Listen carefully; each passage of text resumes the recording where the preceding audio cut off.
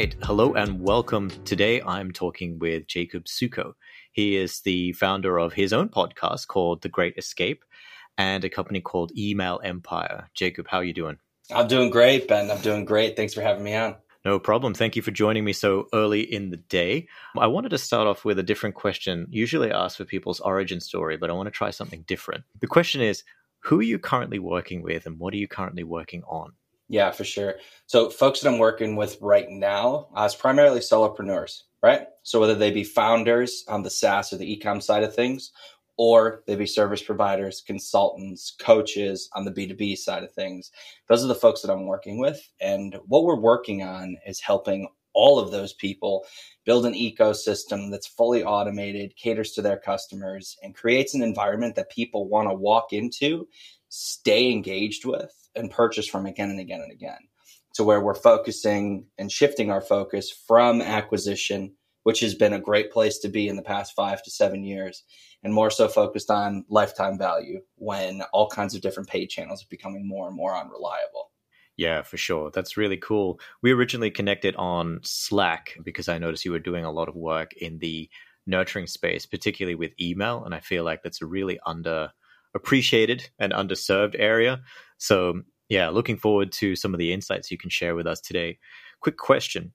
What do you see as being a big difference between SaaS nurturing and services nurturing, or are they the same? Yeah, the best part about SaaS and what the biggest difference is that retention is so much more important, right? Retention is important for everyone, especially if you have multiple offers, if you have a membership or whatever else it may be. But SaaS as a model, right, is based on how long does it take for us to get to net positive on a customer, right? We may have to pay more on acquisition. It may take more work. We're competing more, right? We've got a lot more overhead than a lot of other places may have. And so it's really, really important to figure out from an equation standpoint, like what's the length and time in membership or in purchase time for most cases that we need to hit consistently in order to maintain a healthy margin on the services and the software that we're selling in that process, right? And the other thing too is then it means that the nurturing process is so much more ongoing, right? Obviously, you have to talk to everyone all the time, no matter what it is that you're selling to your list. And it's a great way to keep engaged with your audience. But when it comes to SaaS, it's really difficult because most users are so out of touch with the platforms that they're using at any given time. And they tend to only know about 15 to 20% of what they could be getting and using, right? And so there's a really big opportunity to use what we would call infotainment, right, in the info products world, to where we're educating folks in a way that's entertaining enough to get them to actually read it, right? Because even if you've got this great site library going on and all these resources and articles they can refer to, the amount of your customers that actually click through and read all of those every single time is very nil, you know? And if you can get ahead of that and help them prevent any problems that they might run into as they're trying to get the most out of the service that they're purchasing from you, it makes a world of difference in what your customer perception is. Got it. Makes a lot of sense. In terms of the email topics that you're sending, do you find that they're very different between SaaS and services, or is it basically still the same thing here that you're focusing on increasing the engagement with the tool? Yeah. So it's a little bit different, right? Because on the services side of things, the personal brand is so much more heavy, especially when it comes to SaaS, when folks are determined on scaling or whatever else it may be. Granted, in my world, when I'm working with founders and solo-led teams and really small, lean places, we get away with a little bit more of relying and leaning on the story, building in public, and all of the organic grassroots kind of hype that goes along with that. But working with bigger companies, what I've noticed is that it requires a little bit more focus on what you're able to give back to your users regularly, right? So think bigger company, bigger budget, bigger audience and user base. You need to do larger scale things in order to show up in front of those folks, right? So on the SaaS side of things, it's a lot more about events. It's a lot more about showing your audience different ways that they could be thinking about the processes that you're helping them make more efficient along the way, right? Panels, not only showing you as an expert inside of your industry, which can be much easier to get people to follow along with, but really taking the brand of the company as a whole and positioning that as something that's making a lot of change, disrupting, bringing a new perspective to light to some extent, right? So instead of just being so focused on features or a newsletter or whatever else it may be, we got to think outside of the box a little bit, right? A couple of great examples are content curation. so that if you know you're selling to sales ops teams, okay, great. They need to understand more about how they can use your tool most efficiently.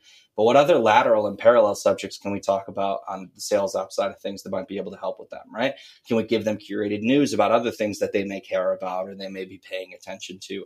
How do we show up in that space so that we're just more top of mind every single time somebody thinks about whatever area it is that we're able to help with, make more efficient, bring in new processes, things like that. Got it. Before we get into a bit of the long tail nurturing sequence, be interesting to sort of tackle, I guess, more of the beginning stage. So if you're imagining a SaaS tool, it has a freemium model, it's probably usage-based pricing. Say it's about $99 a month, something around this. Once it's paid, you're getting free trial signups. What should you be doing first in terms of your emails? Yeah, two things. It's engagement, first and foremost, no questions asked. And then secondary after engagement, it's usage. Because in that 14 to 15, 30-day long free trial, I mean, I'm guilty of doing this myself. If they only hop into the platform once or twice, the odds of you retaining that customer are very, very little, right? And so on the engagement side of things, showing them that there's a dedicated team on the other side of this tool of actual people that they can reach out to, have conversations with, get the most out of the platform by learning from is absolutely massive for what their perception is of that brand long term, right? So finding ways to ask them simply, and this is a great way to get qualitative customer feedback research too on the marketing side of things, but asking them like, hey, listen, what's the biggest problem that you signed up for to help us right here, right? It's a great way to segment your list, but it's also a really good way to get to know and understand your customers. And if, again, let's go with the sales ops example, right? Let's say the biggest thing that they have an issue with is forecasting and tracking pipeline over a 12 to 18 month sales cycle. And they just don't like all the other tools that are out there. And if they tell you that, hey, listen, my biggest problem is accuracy over these long-term deals, right? Because so many different things go awry. We've got all this historical data, but I've got no way to be able to relay that into the way that my system is forecasting over the long run. And let's say that you have a feature that takes historical data that says actually deals that are longer than 18 months tend to have a 13% success rate over X, Y, and Z plus this and this. And if they don't know that that's a feature, or even if they do, if they haven't come forth and said and acknowledged that this is my biggest problem, then the odds of them getting interactive with the platform to solve it are so much less. Whereas if you get them to tell you that and you respond with a singular email or a manual email from someone on your team that says, oh, I totally get that. We actually have a ton of folks that come on that with that problem. I'd love to help you on the onboarding side of things and see if there's any way that we can show you how to fix that fast, right? Get them a quick win as fast as humanly possible so they make this sticky association with you moving forward on solving that problem instead of just being another subscription, a tool that they have to manage or anything along those lines. Yeah, before this interview, I actually I had a look through my email list because I sign up to a lot of tools to sort of review them. And I noticed that they're all different strategies that people are using. Some are using the questions, but most seem to be hitting me with one or two tutorials, and then they sort of share their greatest hit contents. But I guess what you're saying here is within that window of the free trial, you're looking to get that engagement straight away. So be asking questions like, what is it that you're working on? What did you need the tool for? Is that right? Mm-hmm. Yeah, exactly. Because if the way that we look at it over the long term, right, is if you get someone to convert to a paid user, typically that's going to be the highest hurdle that you have to overcome from a customer standpoint, right? In comparison, retention is easy. You know, when we're able to focus on retention and churn, we've got so many more variables that we're able to control to try and maintain that bottom line. But on the front end, for every free paid user, whatever else it may be, you know, conversion rates tend to be relatively low in that arena, right? And that's just nature of the beast. There's so many tools out there. We're so busy. We don't have time to interact with them, whatever else it may be. The goal of their entire trial period is to get them to their first paid month. That's it. Nothing else after that. I don't care what they're going to be doing with the software 7 months from now. I don't care what features they'll be using 9 months from now when they know how it works and they're super familiar and they're diving deep. They showed up with an urgent problem that needs to be solved. Let's figure out how to get them to the feature or the benefit or the solution that solves that as fast as possible and get them using it. Because then we make this association of, again, this is here to solve a problem. This is not a sales ops software tool that helps save me an hour or two a week. No. This makes sure that I've got accurate forecasting data over the long term. And that's a much more sticky position to be able to hold in the market from your customer's perspective. Got it. So what we're looking at here is first focus on getting that engagement in terms of asking the question. Then you're also trying to prompt the first aha moment in terms of maybe you know that this particular use case is the most prominent, most popular, fastest to get to. And then that's the bit that you're really promoting in your emails to get people to engage with. Is that right? Yeah, 100%. And like you mentioned, the greatest hits in the content route is a great way to go, but it's useless if you don't know what content they want to see, right? Mm-hmm. So if we understand that there's 3 core problems, let's say, that most folks show up with when they are looking and evaluating your SaaS tool, then we want to make sure that we've got sequences that drip out that focus on those 3 core problems. Because if someone replies and they say, hey, this is my biggest problem, or it's a part of their onboarding, that they're getting content that's super relevant to them, right? Because typically when we're talking about SaaS tools, there's very few of them that are so locked down and niche that there isn't any flexibility in the way that they're used, right? Typically, there's a broad set of features in some extent, and one subset is going to be much more valuable to one person in comparison to this one over here for another, right? It serves the same purpose, right? And it says, okay, how do we segment our audience to understand what problems they have, right? Because that's what we should be looking at, is not what features or benefits they care about. What problems do they want solved? And let's show them exactly how they can bridge that gap with what we have here, right? Because then your content library doesn't just become this FAQ style resource that someone can search up and it shows up in their Google search, right? It becomes a tool for you to create a different experience for every single customer that you have, right? It's beautiful because as we start to determine out what, maybe let's say it's 5 segments, 6 segments, 7 segments. Well, it's as simple as changing up the sequence in regards to which content pieces are included for that in order to give a fully personalized experience that means the world to your customer and only takes an extra hour and a half on your team's end to keep that scaled out over the long run, right? So the investment up front is very minimal. It's just a slight shift in perspective in how we want to go and approach onboarding. And I agree with you, right? Onboarding is typically the area where there's the most opportunity for improvement when it comes to any SaaS tool. Got it. There's a lot of things to get into there. I really like the point about, make sure that you're segmenting the users coming in so that you can send them the best use case to get them into that really quickly. How intense do you go about this? So I'm assuming there are some people who are of the school of thought, like send people an email every day because they're going to miss some of them and they're not going to open all of them. Mm-hmm. Then there are probably other people who say, like, don't send them every day because otherwise they'll learn to not open your emails. When it comes to, in this particular case, we're going to go into SaaS, but when it comes to a SaaS tool, I would imagine that the actual window for you to catch somebody's interest is very small. I know when I'm looking at tools, I'm in and out in a day. I probably made a choice in 3 days. How do you make up for that on email?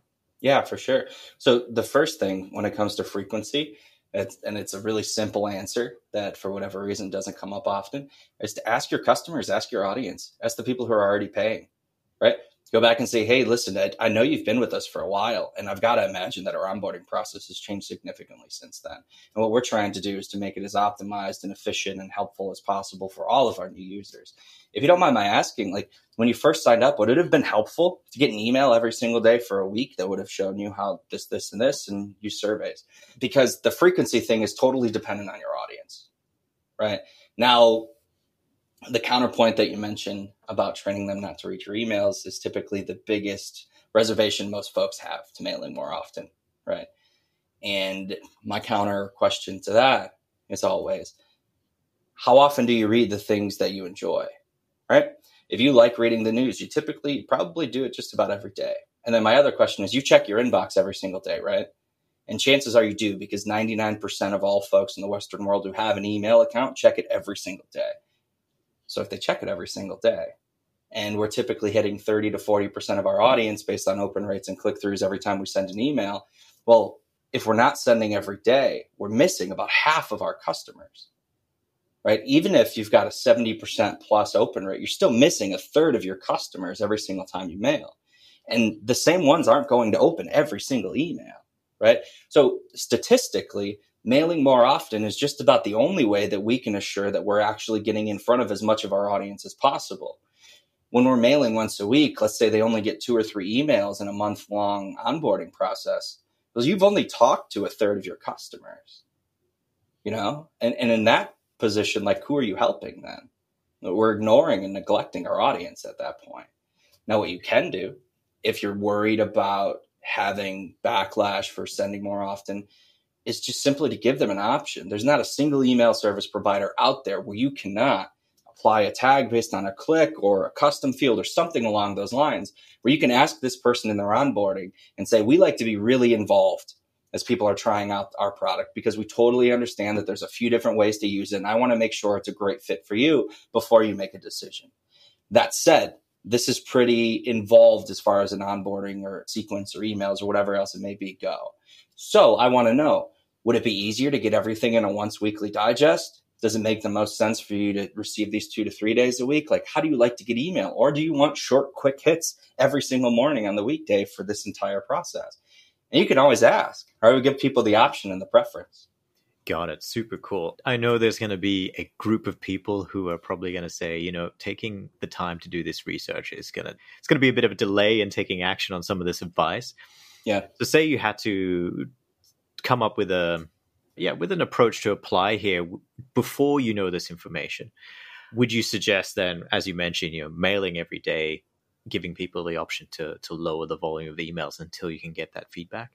Yeah, tenfold, right? Because you'll see it within 2 weeks. If you onboard 100 new free trials and 67 of them tell you that they only want to receive the emails once a week, well, you've got statistically significant data, right? Like, we know if we mail every single day and only 5 to 10 people choose to opt out, then we're probably at more of a benefit just to send more often, because it's going to be negligent in the amount of folks that we save, right? And so just by defaulting to that, you'll find out what your audience wants to see relatively quickly, right? Like the point that you mentioned about there being a gap in customer research and application. The thing is, we don't have to create a perfect experience. It's just, is it constantly evolving, right? As we're finding out new things and new pieces of data and new trends, are we acting on that? Your customers are going to understand that there's humans behind this company, right? Like that we are so much less judgmental than we think when it comes to the customer experience and what we have, as long as there's transparency there, And so let's say you start mailing daily and 3 weeks later you lose 10% of your list, and you come back and you say, hey, listen, like, we sent out a ton of emails and it definitely seems like that was way too much, way too high of a frequency for most people. I totally understand that. And because of what we've seen, we're going to make a change and do X, Y, and Z instead. And you're going to preserve every single one of those folks that sit on your list, at least a large majority of them, simply because they know that you're going to be customer focused, right? It's what everybody's most concerned about when it comes to SaaS tools and technology is, are they going to listen to customer feedback? Right? It's the biggest reassurance tool and upsell opportunity and retention method that anyone can have, is that if they see an active community based around this software, this tool, this technology, that's actually having a significant impact on further dev, it doesn't only have to apply to new features and benefits, right? It can apply to communication as well, and that's the kind of thing that folks are really, really craving. Yeah, for sure. I mean, I think everyone can think of a couple of common tools that they use daily at their work who don't necessarily listen to user feedback, and you wish they would. I won't name any of them right now. In terms of the contents of the emails, do you think it is useful to have an overlap in the content? So from the point of view of, you open up your email inbox, you're probably looking at, say, 3 emails of a 14 or 10 email onboarding campaign. To try and combat this, is the solution to have overlap in the content or to repeat the topics? Yeah, it's going to depend. It's going to depend on how in-depth the usage is required to solve the problem, first and foremost, right? If you know that there's a high learning curve to the platform that you're selling, that's okay. But it does mean that you're going to need to likely have all 14 of those emails go out and make sure that you're having as much of an engagement on that as possible. Because if someone misses 1 or 2 of them, it's going to be it's going to be the high friction, right, that's introduced into that process from there. And so where I think that there's the most opportunity there is really just to get a good understanding of what's most important, right? Because again, we don't need them to know how to do what they're going to be doing 7 months from now, right? We really need to drill down and say, in this 14-day trial, what does this person need to accomplish in order to convert to a paid subscriber? And if that's simply setting up their account and porting in all the integrations, if as long as they've done that work, then they'll likely convert over, then that's all we need to do, right? Because you don't only have that first 14 or 30 days inside of their trial to convert that person. Like you have the entire lifetime of them as a subscriber to educate them about how to use the tool most efficiently and get the best results that they can. But it's important to understand what the most likely outcome that they want is inside of that trial period, right? And a lot of times I think we get so focused on what is the long term, what's the big change and transformation, because don't get me wrong, that's where most of the value sits, right? But as humans, like you mentioned, we've got a short attention span. We want a win fast because it doesn't matter necessarily what it is. If I feel like this tool is worthwhile the time that I've put into it in those 14 or 30 days compared to what the subscription cost is, I'm going to pay for it. It doesn't matter if I think I'm going to use it 6 months from now or not, right? Whether I migrate or use something else, like that doesn't matter. We'll decide that later on. And you're not going to be able to keep everyone. There's just simply different tools that are going to be a better fit for different use cases. And so if we set all of that aside and just get an understanding of how do I get each and every one of my free trials a win as fast as possible, that's the content that we focus on, right? And again, even if it's as simple as getting everything set up and having a dashboard ready, if they haven't done any other implementation other than that, but the dashboard means that they convert at a 25 or 30% higher rate, then let's focus on that. Yeah, for sure. A lot of things to get into there. When it comes to trying to get this engagement for a particular use case, is the idea that you'll focus on one for, the duration of the onboarding sequence, or if it fails, you move to the next most popular use case and then the next within a reasonable time frame? Yeah, so it's going to depend on the customer segments that you're targeting. This is why segmentation is so important, right? It's understand our 3 most popular use cases and problems right off the bat. 3 segments. Perfect. Let's test them. What you're likely going to see is one of those 3, 2 of those 3 are going to have very different engagement rates across the board. And what that'll tell you is that this one is going to be more important or more popular with a larger percentage of our audience. So perfect. If we were to have to try and figure out how to triage them, let's put the one that shows up as most important first, right? Let's listen again to the data and the feedback that we're getting on a regular basis, And so if you've got that set up, then there really isn't a failure or a flop, right? If you learn that this angle is not important, well, then you've learned that this isn't something that people care about enough in their first few weeks of exposure within the software to go ahead and try and implement that. That's going to make us sticky over the long term, right? The nice thing is that experimentation inside of email marketing is one of the fastest ways that you can get data from your customers, from your prospects, because typically if you've got a decent sized list of at least a few thousand, anywhere up to like 50 to 100,000, which is not uncommon in the slightest in most tools cases, you've got a massive feedback tool on a regular basis, right? And experimenting and testing isn't only A/B testing messaging and subject lines and landing pages. It's not only about the conversion. It's about engagement, right? And the goal is actually to try and figure out what doesn't land so that we can do more of what does. Yeah, that's super actionable because based on what you've said, you could imagine somebody listening may create a new campaign, first couple of emails designed to get that response on what people are interested in. They've identified a couple of segments and they're testing 3 different use cases, looking at the best performing one, implementing that, then perhaps even doing another couple of use cases then after that to try and keep continuing the onboarding sequence. Very cool. After they've looked at the onboarding campaign, we get more into the long, slow burn. What content are you seeing through email performs best in terms of nurturing people? Yeah. So the best place to start is to get a really good understanding of your customer journey, right? And I know that's not a direct answer to your question, but it'll make sense in a few minutes. Because if you understand what the process looks like from start to finish for someone throughout their first year of use with your software, right? then we've got a really good idea of what our first year of content needs to look like for most users. So this is where current and existing customer feedback is so important. Because if you decide that your tool really, you only need about a 3-month consistent nurture on the back end outside of your regular newsletter content, which everyone should be putting out, then that's okay. Then what we need to do is go to every single customer who's just hit their 3rd month and ask them and say, pull up, even if it's 5 to 10 people, we've got this association with qualitative data that we need you to have hundreds of people inside of a test group. And that's just simply not true. Right? We can find and infer trends based on 10 to 15, 20 responses. Are you going to be 100% accurate? No. But you're going to be a hell of a lot better than where you're at when you started if you didn't go and try and ask those questions, right? And so it's meeting time of use with the problem that they want solved. Right? Because likely what's going to happen is the problems that we want solved within that first month are going to be minute in comparison to what we're looking at over 12 months. And if we're looking at a 12-month period, let's say, for example, let's go back to our sales ops tool, right? What they're going to look for is the accuracy of the forecasting at that point, right? So does this line up with what I actually hit within reasonable margin of error in comparison to what I expected? And that expected portion is key.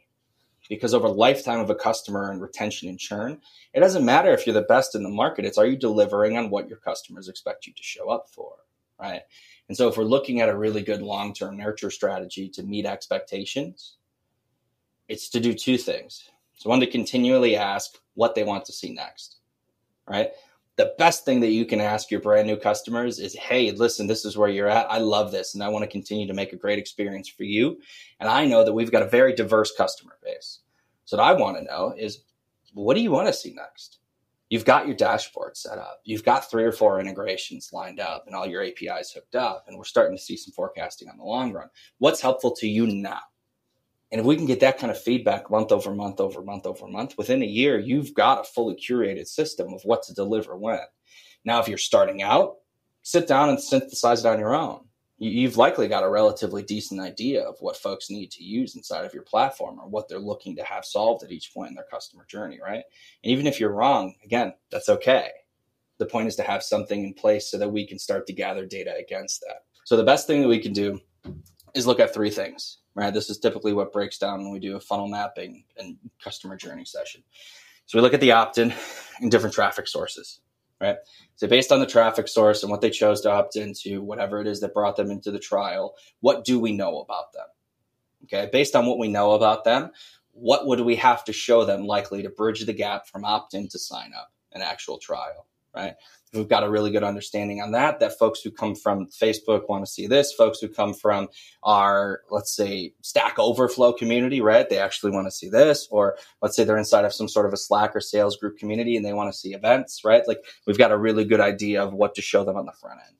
Now, once we've got a good understanding of what makes a really good and strong opt-in, that's going to really feed into the next step, which is the conversion portion that we talked about, right? It says, of everyone who's opting in and signing up for trials, we've likely got these 3 or 4 key audiences. Now, based on everyone who's signing up for trials, who's converting the most and where are they at? Perfect. So then it's breaking down what's the goal for the next stage based on your tool. Is it an upsell? Like you mentioned, is it usage based where you've got some sort of goal to get them using the platform at a regular enough clip to where they're going to need to move into a higher tiered plan, right? Or is it more licenses? Is it trying to get more company-wide adoption based on whatever tool it is that you have? Based on the answer to that question, it's okay, cool.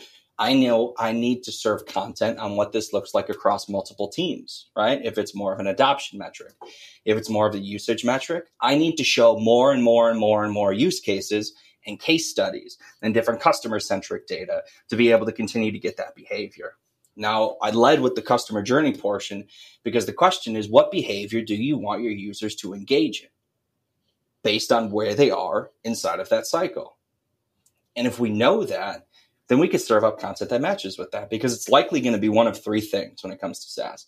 It's either going to be something feature and benefit focused around a different portion of the platform and how they can use it. It's going to be completely educational, or it's going to be customer testimonial, case study, use-centric things where they can get a really good idea from someone else's perspective of how to get the most out of the platform. Or it's going to be based on ROI. and what that looks like for them, right? That says, listen, this is where you are in your journey. This is what you should be expecting. If you're not, here's a way to interact with our team, right? Like you've kind of got those three levers to pull as a SaaS tool, whether it's going to be, again, interaction with the team and troubleshooting side of things, expanding the use cases with features, or social proof of other people actually using and putting more proof behind whatever features and use cases we're sharing just from another perspective. Those are going to be like the three biggest buckets that you want to focus on over long-term nurture content there. And the other thing to keep in mind too is like your long-term nurture content shouldn't be pre-scheduled out for a year. Right? It's an awful way to do things because if that's the only way that you're talking with folks, that means you're not adapting. Right? You've got to wait a full year to see what the feedback on that entire process looks like. The much better opportunity to be able to do is to have a much more active email marketing team that's mailing on a weekly, bi-weekly, 3 times a week basis, where you're getting opportunities to get feedback regularly. Because after you've done that for 3 to 6 months, then you can create a really good long-term 3 to 4 month nurture. Right. But outside of that, so much changes for each of your customers that it doesn't make sense to just simply have that automated all the way through without checking back in with them. Got it. So in order to enact that particular strategy, you would need to make sure that you have very strong segmentation so that your team can divide up the pie and make sure that they're talking to each group in the appropriate way and getting feedback if you've not automated it the whole way through. Would that be right? Yes and no. Strong segmentation is something that scares people, right? Segmentation can be difficult. It means a lot of tags, a lot of different paths, a lot of anything and everything. Segmentation can be as simple as 3 things. How recently did they sign up? How frequently are they engaging with our content? And how much have they spent with us over their lifetime so far? Right? Those are like the 3 core ones that we break down to. If that's the only 3 things that you have, fine. This is okay, right? If you're only customizing your onboarding content to one person, that's okay. Because what'll happen is the people that you're missing the mark on, you'll hear from. Right? If you're giving opportunities for people to engage and you're not sharing content that they'd like to see more from, and you give them opportunities to tell you that, they'll tell you. So you don't need to start with a strong segmentation, but you need a strategy that's based on creating strong segmentation based on the feedback that you get. Does that make sense? Because I don't ever want anyone to think that they need to have a master plan of how to divide up their customers inside of their email marketing system before they can start sending on a regular basis and get great things, right? All of this stuff comes from active adaptation. It means that you need to be sending 2 to 3 times a week to get that kind of great feedback. You need to have some sort of an automated nurture and onboarding that you're testing against. The goal isn't to have it perfect. The goal isn't to have industry standard numbers. It's to be improving those numbers as you go along.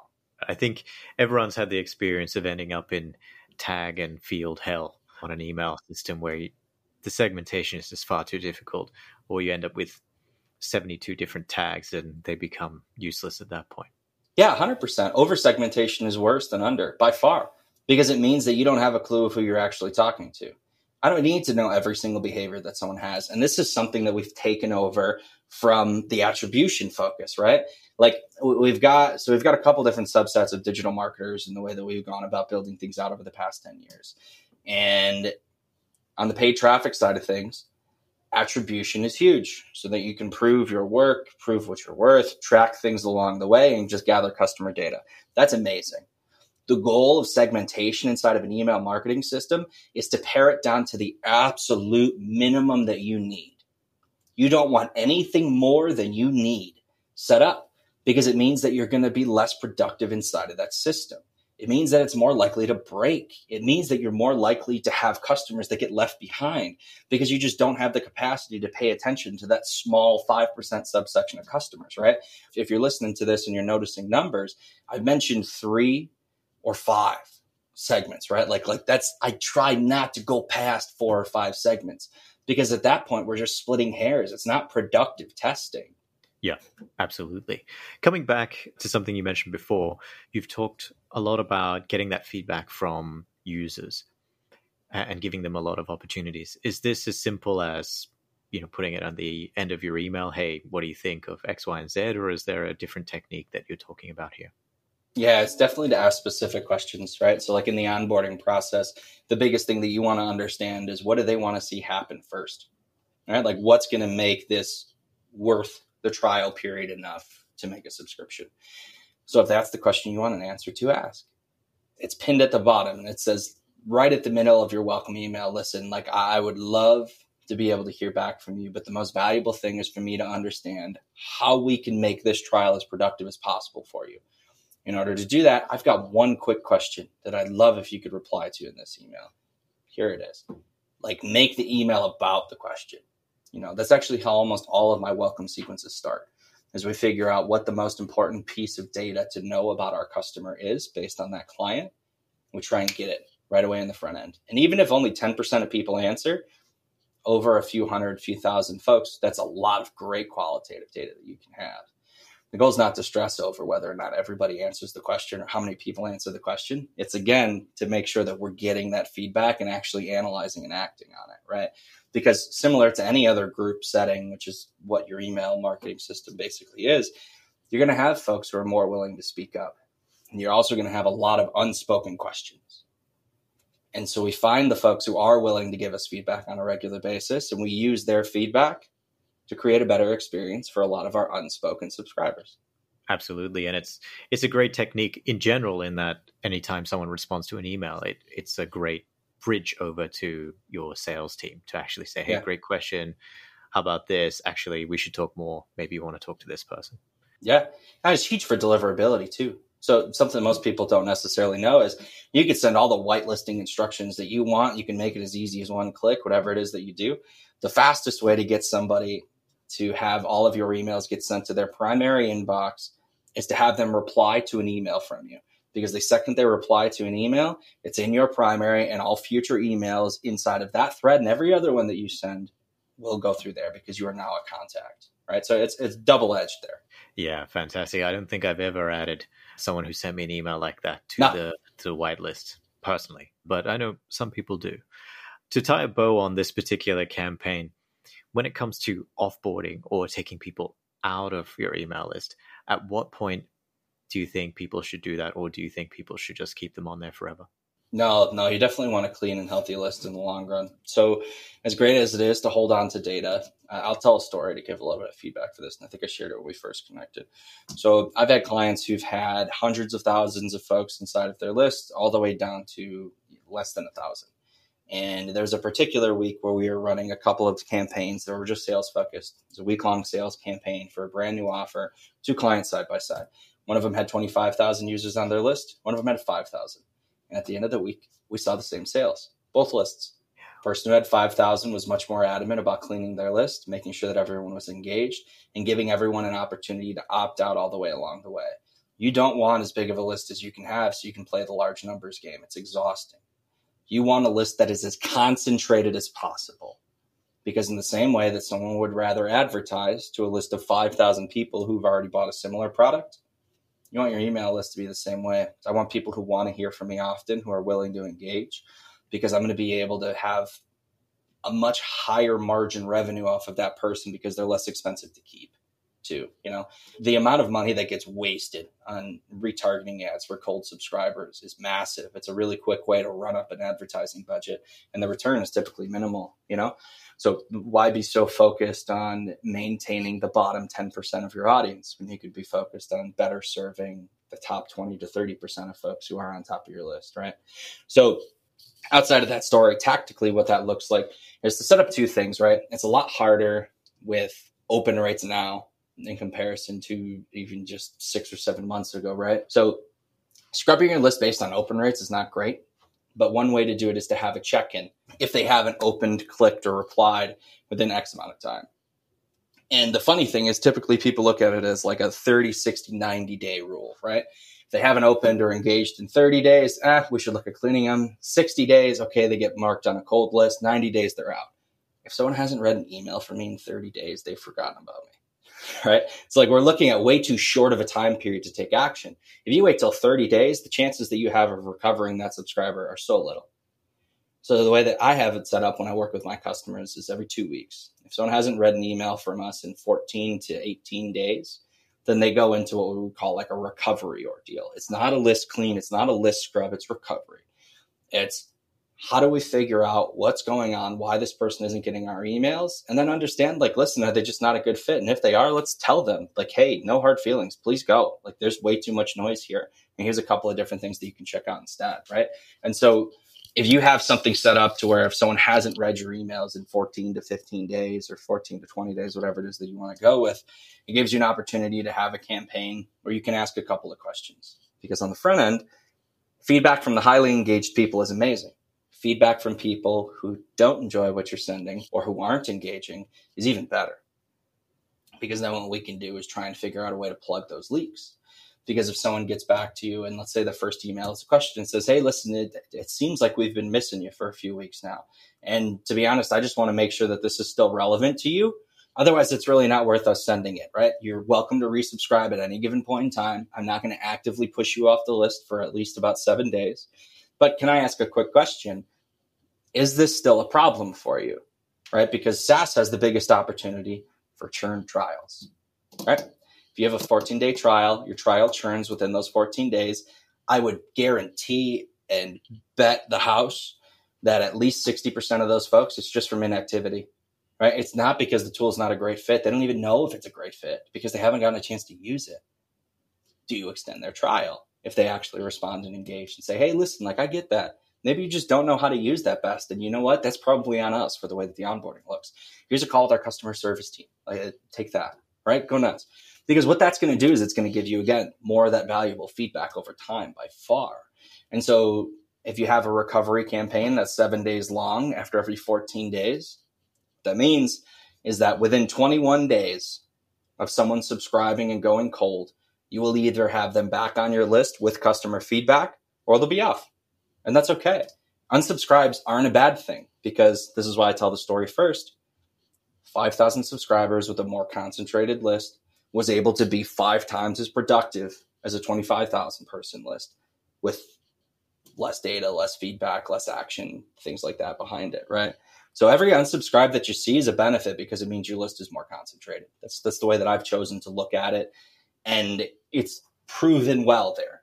Because when we start to focus on how to have less people unsubscribe, we tend to have more diluted messaging, right? We want people to self-opt out. It's much more efficient to have people who aren't a good fit self-opt out than send them through to your sales team every single time and just deliver crappy leads, right? Like that's the way to look at it. Yeah, definitely. I can attest to the smaller list being powerful. I've seen it twice where the one list was 10 times bigger or the list got cut down 10 times. And it was just as potent as the original list. So it's definitely a very real thing. In terms of getting feedback from these people who are potentially getting offboarded out of the list, what other questions are you asking them? Yeah, definitely. So before we talk about what questions to ask them, we talk about positioning. All right. Every single customer feedback survey that you have, I took one this morning that is about churning off of a software while you're leaving, is feedback for them. It says, what other tool are you going to? It says, why are you leaving? Why was this not a good fit? Is there any way that we can help? Would you recommend us? None of those questions are helpful to someone who's considering leaving your product. The questions that are helpful are about them. Is, hey, listen, what weren't you able to get from the platform that you'd like to see? Because if you get that answer to the question, likelihood is, oh, actually, we could solve for that. I'm so sorry you didn't know that. Here's a way to check that out. You can link them to a resource or connect them to someone with their team. Another great question that you can look into asking there is like, well, is it a cost thing? Is it a pricing thing? Right? Does this just not fit inside of your budget? Because that'll be helpful because it'll give you opportunities to either have a lower tiered plan if you have enough people who subscribe to that portion, or you introduce pricing earlier on so that you have less people get in under the guise of what they're going to be paying long term, right? Another great way to look at it. And then the third thing that you can always do is ask for very simple qualitative feedback that's a pain in the ass to track, but it'll be well worth it in the long run. It's like, if there was one thing that was different about this software that would have made you stay, what would that be? People love giving negative feedback. They love telling you about their problems. So it's a missed opportunity when we don't give them a chance to, right? Who cares if they would recommend it to someone else if they're leaving? They're not gonna. Like, it doesn't matter. That's not valuable. A 1 to 10 sliding scale doesn't mean anything. Knowing what other tool they're going to, who cares what competitors they're going to? You're not your competitor. What mattered to them Where did we miss the mark? Everything is focused on how do I help you better? Because that's the kind of stuff that we just respond well to. It's a relationship at that point. You feel like you're being heard instead of just packed into this square of software. Yeah, very, very actionable advice. Second last question, just before we go. These questions, are you breaking them up into individual emails, or are you trying to group them into a single email? Yeah, so doing them inside of the email is great. Very difficult to track. Surveys are awesome, right? I've thought for years, nothing against Typeform, that it's like way overpriced for what the hell it is, but it's amazing. Absolutely invaluable, right? By far. Because what it allows you to do is to segment down to 2 or 3 questions that make it easy for your user to go ahead and answer. Whether it's a quick form on a landing page or a site where they can answer 1 to 2 things, whether it's questions inside of an email, great. But the thing about getting feedback on the negative end, on the back end, we'll typically ask 1 question per email in 2 emails. And then we'll also give a link to the survey inside of it. Is a great way to do it. Cover both of your bases, right? Say, hey, listen, I want to hear this from you. If you could, please send me a quick reply to this. Or if you're truly ready to leave and you don't think there's anything we can do to help, I totally understand. I'd love for you to take this quick survey so that I can understand for the future how to better serve people like you. And then you link them to the whole survey. So let's say you've got 5 questions you want answered. Perfect. Send out 5 emails with 1 question apiece. Every single one of them links to the full survey at the bottom, and then quick breakup guide that sits at the back end. Wow, fantastic. Sounds very cool, very useful to get that information. Last question, for people who want to learn more about you and Email Empire, where should they go? Yeah, I make it nice and easy. So the best way that you can learn about me, keep up with me, where all the value sits, is all of my free newsletter. That'll go out about 5 times a week, but I give you the choice. If you don't want to hear from me that often, all is totally okay. And that's just at www.emailempire.org. You can get on the newsletter there. You can go and sign up for any new events that we might have going on at that point in time. Or if you're more on the solopreneur side of things, founder side of things, and you're looking for a quick and easy way to focus on building a higher quality list that's more engaged with you, then you can check out the courses that we've got available there too. But again, everything lives and is housed at emailempire.org. And you can opt in right at the top so you can start getting emails as early as today. Yeah, fantastic. I'll make sure to put links to everything in the show notes. Otherwise, Jacob, thank you so much. Thank you so much, Benjamin. It's been awesome. Thank you, everybody, for listening. Take care.